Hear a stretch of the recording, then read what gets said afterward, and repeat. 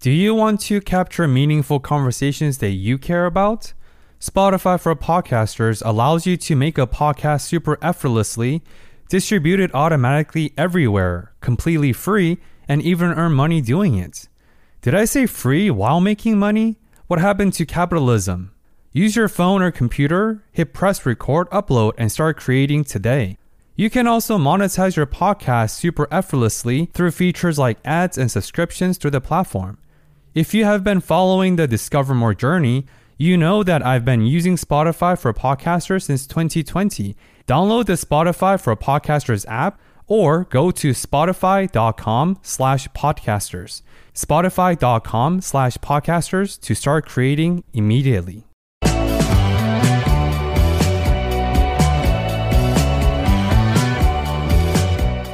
Hey everyone, welcome to another episode of Discover More, where we strive to discover more through intentional dialogues. My name is Benoit. And my name's Aidan. This podcast will serve as a space to exchange ideas from the collective experience. One of the things that you kind of glossed through is that you're still, you know what doesn't work for you, right? So you're still trying to find your passion more or less, which I've honestly been trying to find since, we were born or could think really. But I heard this one thing the other day. I forget what podcast it was on, but they were discussing the idea of developing your passion rather than finding your passion, right? So it doesn't fall down from the sky and land on the ground next to you one time. You never find it. It's something that you need to move towards, right? Or recognize the things that you kind of feel in your gut that makes sense to do, and then you just go after those things in a way.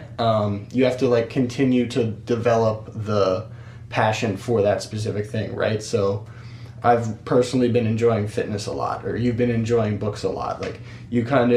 I recently opened a fitness Instagram. You've had a book Instagram for a good while. You run at the things that you are enjoying, or that we gravitate towards. That you gravitate towards, yeah. Right? So same reason why we're out here.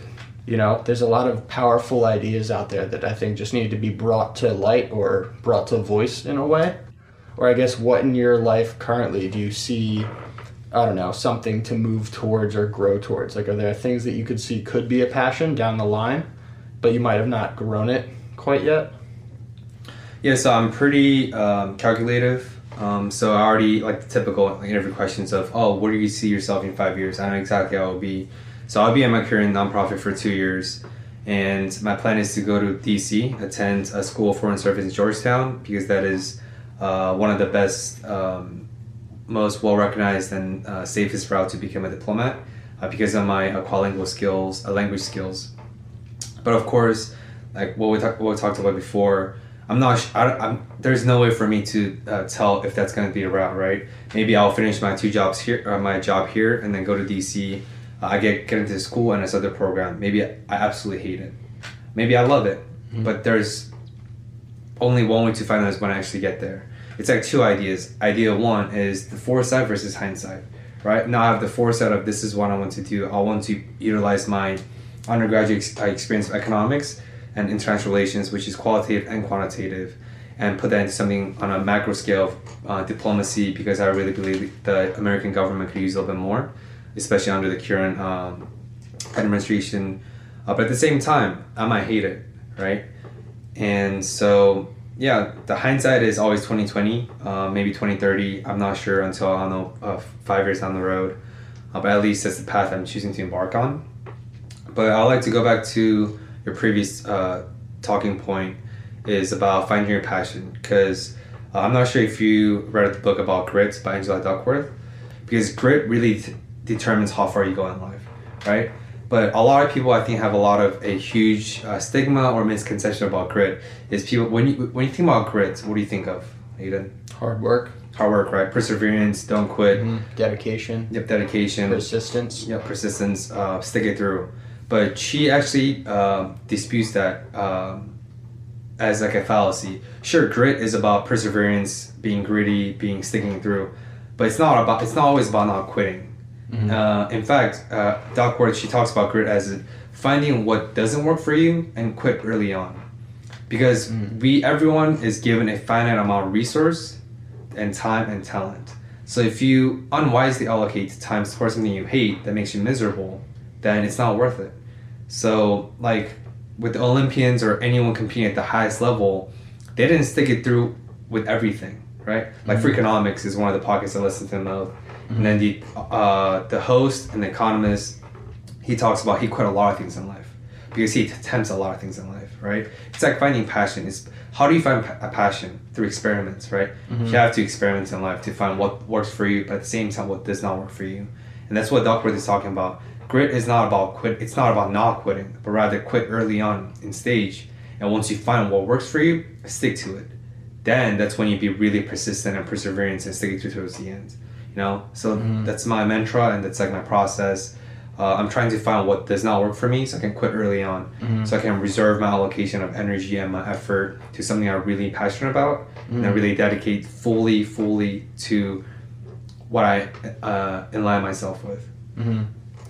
How do you think people these days are approaching that? Do you think people stick with things that they hate for too long, or do you think that people bounce around too much? Like there's a lot of, not to say controversy, but just a contrast of a lot of millennials switching jobs, trying new experiences, quitting a job after less than a year, which, you know, older generations have been sticking a job out for 20 years, waiting for their 401k to vest and then cashing out and retiring. Like, it's almost unheard of for someone to be quitting or having 3 jobs in 2 years, you know? But I think that's a valuable thing that our generation is learning. Is that something that you've seen? Or I don't know, I'm sure with the management consulting where people how was the turnover there?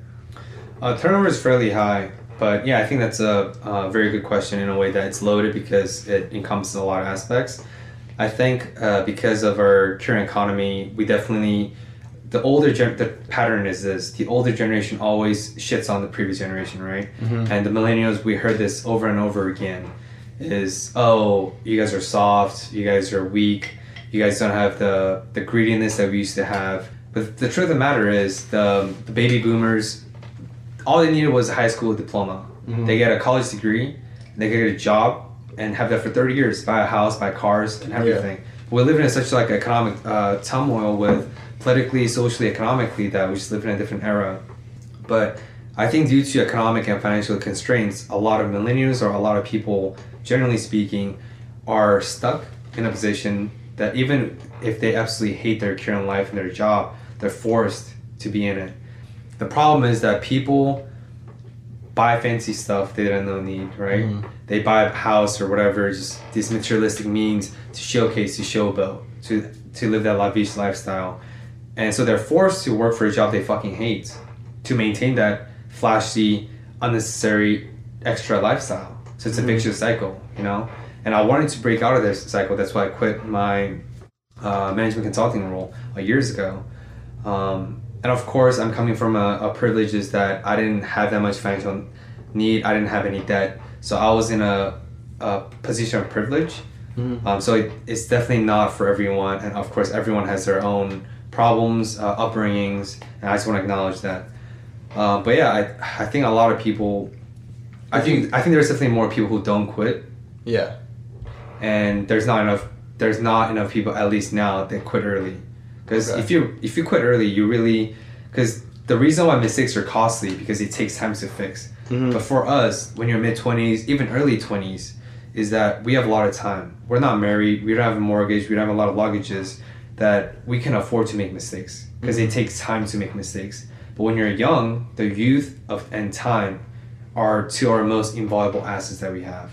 But what do you think makes changing jobs a mistake, right? Because if you're able to voice your decision in a way that makes it seem like a deliberate choice to switch jobs, saying, hey, I was unhappy there, I think if I can channel my energy in a positive way towards a job that I feel passionate about, or, you know, you might have to take a $5,000 or $10,000 loss or something like that, but it's not going to be drastically changing your lifestyle, right? Just one that you don't hate as much, but one that you find more passion in or have more time to do the things that you actually like. I mean, that seems like why there's a lot of people that do like restaurant work or bartending or cooking. Like, yeah, they might not love it. It's high stress. It's fast paced. They don't get paid a whole ton. Well, actually, with a lot of the nicer restaurants, for sure. But they're doing it for the sense of community there.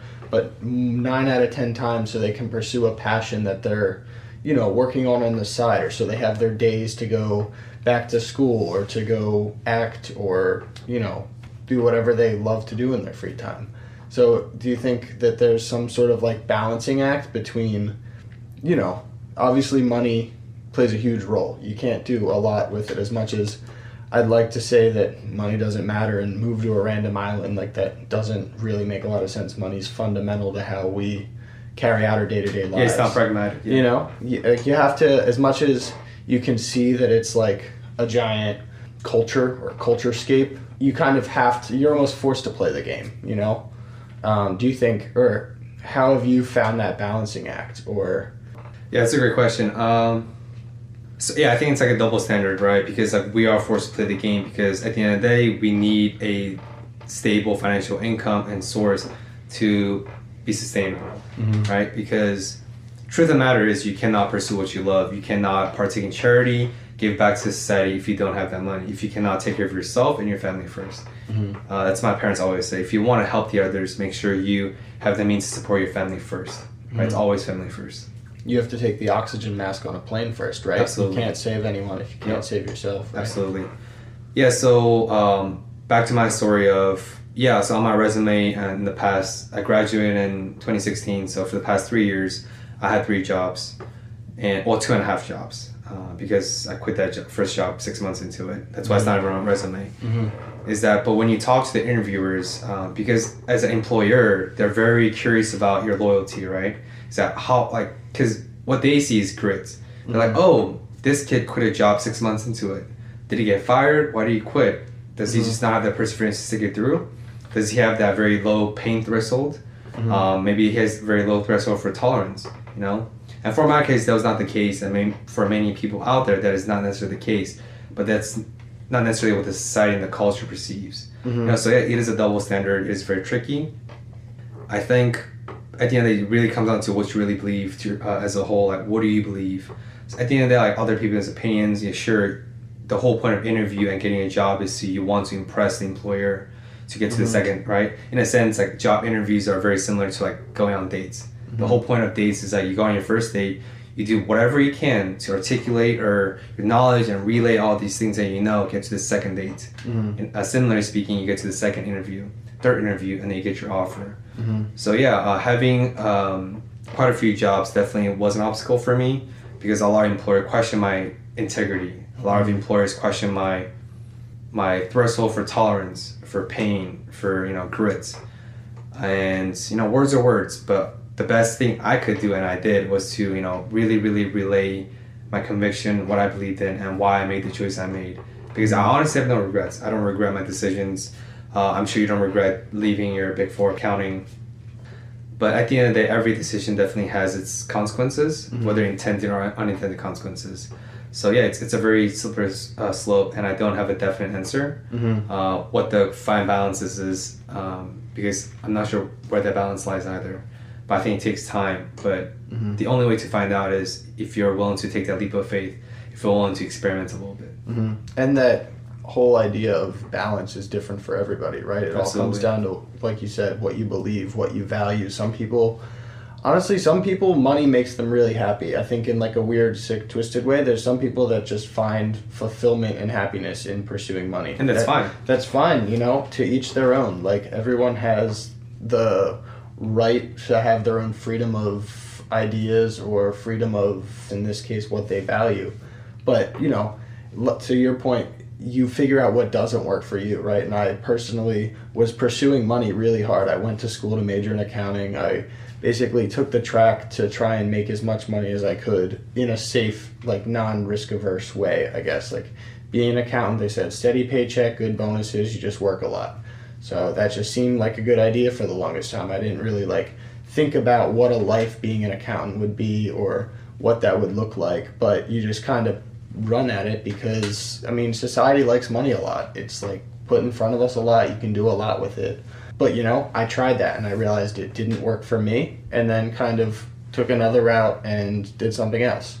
Currently, I'm working in finance at a healthcare company, but it's very mission driven, right? So it's underneath Independence Blue Cross, which is a big company in Philadelphia, but it's geared towards the lower income families. So it's all Medicare and Medicaid across DC, Philadelphia, Delaware, and a few other states. But everyone there is just there for the mission, there to serve other people, there to make healthcare accessible to the people who really need it, and just different being around people with a why or with a passion that aren't just chasing money, right? So, I'm very glad that I made that decision. It was definitely challenging at the time to leave, one of the most prestigious accounting firms to a healthcare company that no one's ever heard of.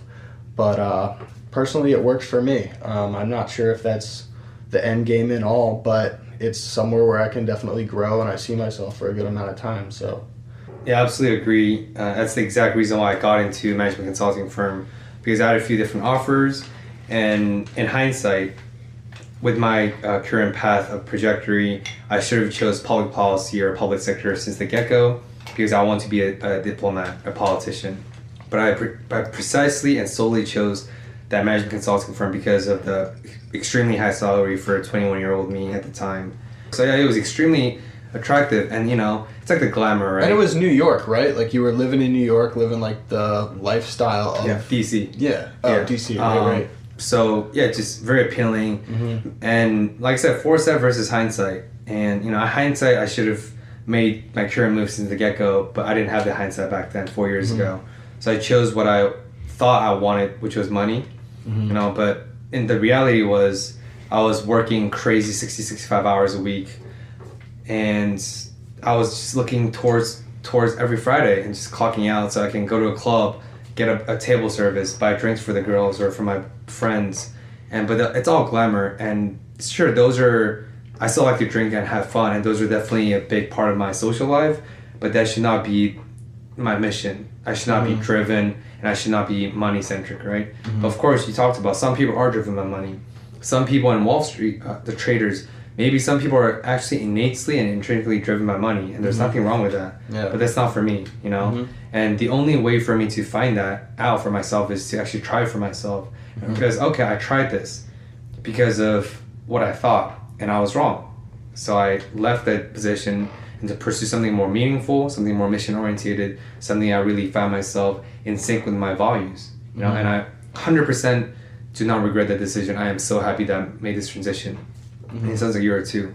But yeah, like we talked about, you gotta do it, and you'll find out when you find out. And I think no regrets, like you kind of just passed over it, is something that, you can just say to end a sentence, but like it really speaks volumes, because like hindsight is the biggest lesson in the world, right? No matter what situation you're going into or how challenging a certain time might be, once you get out on the other side, you're like, yo, I grew so much in that time, or I learned so much by that experience. Like, as challenging as that was, if I could do that, then I can do whatever whatever you need to do.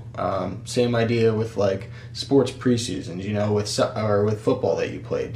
Preseasons were probably brutal, right? But if you get your, ass kicked through that, then you come back and games are easy. You're in shape. Games are no big deal because you went through the challenge and the pain and the difficult times of waking up at 5 and going to preseason and everything. Or, when you were working those 60, 70-hour weeks, right? Those blew. Like, I did the same thing for six months at my public accounting job, and sometimes leave the office, go home, sleep for 4 hours, come back and do the same thing over again for a week straight, right? Where you can take out the whole time, just everyone's stressed out. You're around the same group. Like, I worked in audit, so you're at a table with 4 to 6 other people for 12 hours a time a day, every day for 3 months straight, right? So these are complete strangers. It definitely was challenging, but allowed me to grow in that sense, because if you can have that kind of team dynamic where you at least get along with everyone that you're sitting with, complete strangers from the moment you walk in, it gives you a lot of like personal intelligence in a way. Like, you know, so and so gets very stressed out, or someone likes to be left alone, or someone likes talking through their problems. It was like an interesting fast track into communicating with people, I guess, or at least I like to say not being a dick, I guess. Like, if you were, you know, pissing people off, it would be very clear, right? Everyone's high stress, everyone's around each other all day, so it was invaluable in that sense. At the time, I wanted to quit every day. In between work papers, I was like researching new jobs every single day. But coming out of it, I learned so much in that time. You know, I grew a lot. I learned all of those things. And I mean, was that kind of a similar experience? Like, you did 60 to 70 hours a week for the entire time you were working there. Does that make your current job seem like easier in a sense, or more rewarding, or Yeah. what was that contrast or juxtaposition look like? Yeah, so when I worked in the private sector, I worked 60, 70 hours, 60, 65. And when I transitioned into Teach for America, I also worked 75 hours a week, being full-time teacher and full-time grad school. Yeah, so it was a tremendous amount of work. And it definitely, I'm sure, same case for you, it definitely helped me to fine-tune and craft my work ethics. I don't want to say I have impeccable work ethics, but it is pretty well crafted. And yeah, it makes my current 50-hour job seemingly easy. Dude, I can vouch. We got my ass to the gym at 5:30 every morning. Yeah. Like, we started doing that for a couple months straight. Like, Yep. the grind is no joke. Yeah. And yeah, so I think at the end of the day, it's about, are you growing in your current job, right? Or whether it's your life, current stage in life, or relationship, the whole point is to grow. Because if you're stagnant, then you're not growing anymore. Then you're just staying in the same place. You're paddling the same paddle, and that's just not healthy and not sustainable. And it's about the amount of transferable skills you can take. Mm-hmm. So for you, it sounds like you definitely acquired or improved your social intelligence, your work ethics. The ability to not be a dick. To be able to cope, hang out with, and get along with multiple people, strangers. Yes, same for me. I definitely learned a lot. It was very transformative because it was so profoundly challenging in terms of the work hours and then the unhealthy lifestyle at the time. But at the end of the day, I learned a lot. And like thinking back, I feel like regret is the single most toxic poison in the world, because I don't know about you, I can still feel this lingering regret in the back of my mind of this girl I didn't go after in high school, or this girl I was afraid to talk to, or this opportunity that I was too timid and afraid to seize. And those regrets will be with me for the rest of my life. Mm-hmm. Those regrets, those inability to take actions will always linger with me, and I will always look back and think about those even until I die. I have no doubt. And so yeah, I don't know if it's my mantra per se, but I definitely, want to take action when I want to. I want to, because actions are like 0.0001 is still greater than 0, right? Mm-hmm. 1 is greater than 0. Action will always exceeds inaction. Mm-hmm. As small as the action is, yep. Right? It will always, like I said, 0.1 is still greater than 0. So yeah, I don't have any regrets, and I cannot say that it's going to be my future, but I guess my day-to-day goal, my week-to-week goal, my monthly goal, my yearly goal is that I want to minimize my regrets. Mm-hmm. Really partake, do something that makes me happy, mm-hmm. Maximize my ROI, get to the optimal point of, what really makes me tick, what makes me wake up in the morning. Mm-hmm. Like, we're both extremely enthusiastic and passionate about working out.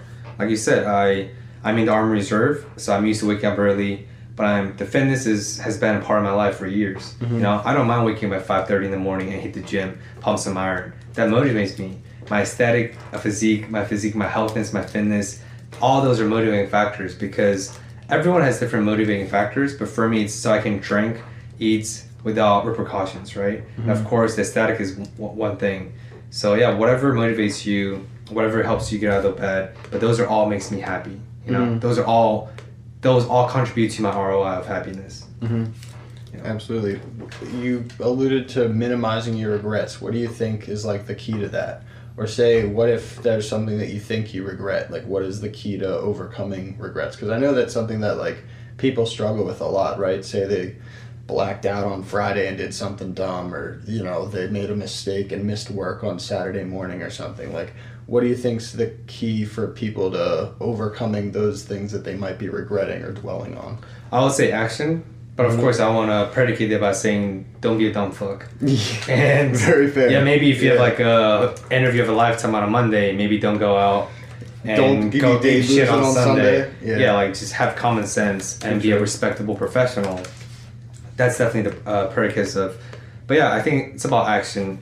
At least for me, personally speaking, my regrets were bred and arose from my inability to take actions. Because like I said, for whatever reasons, I created all these self-inflicted excuses. So I didn't take that action. And what if I took that action? Mm-hmm. Maybe I regret it either way, right? Mm-hmm. The whole thing is, you're going to regret either way.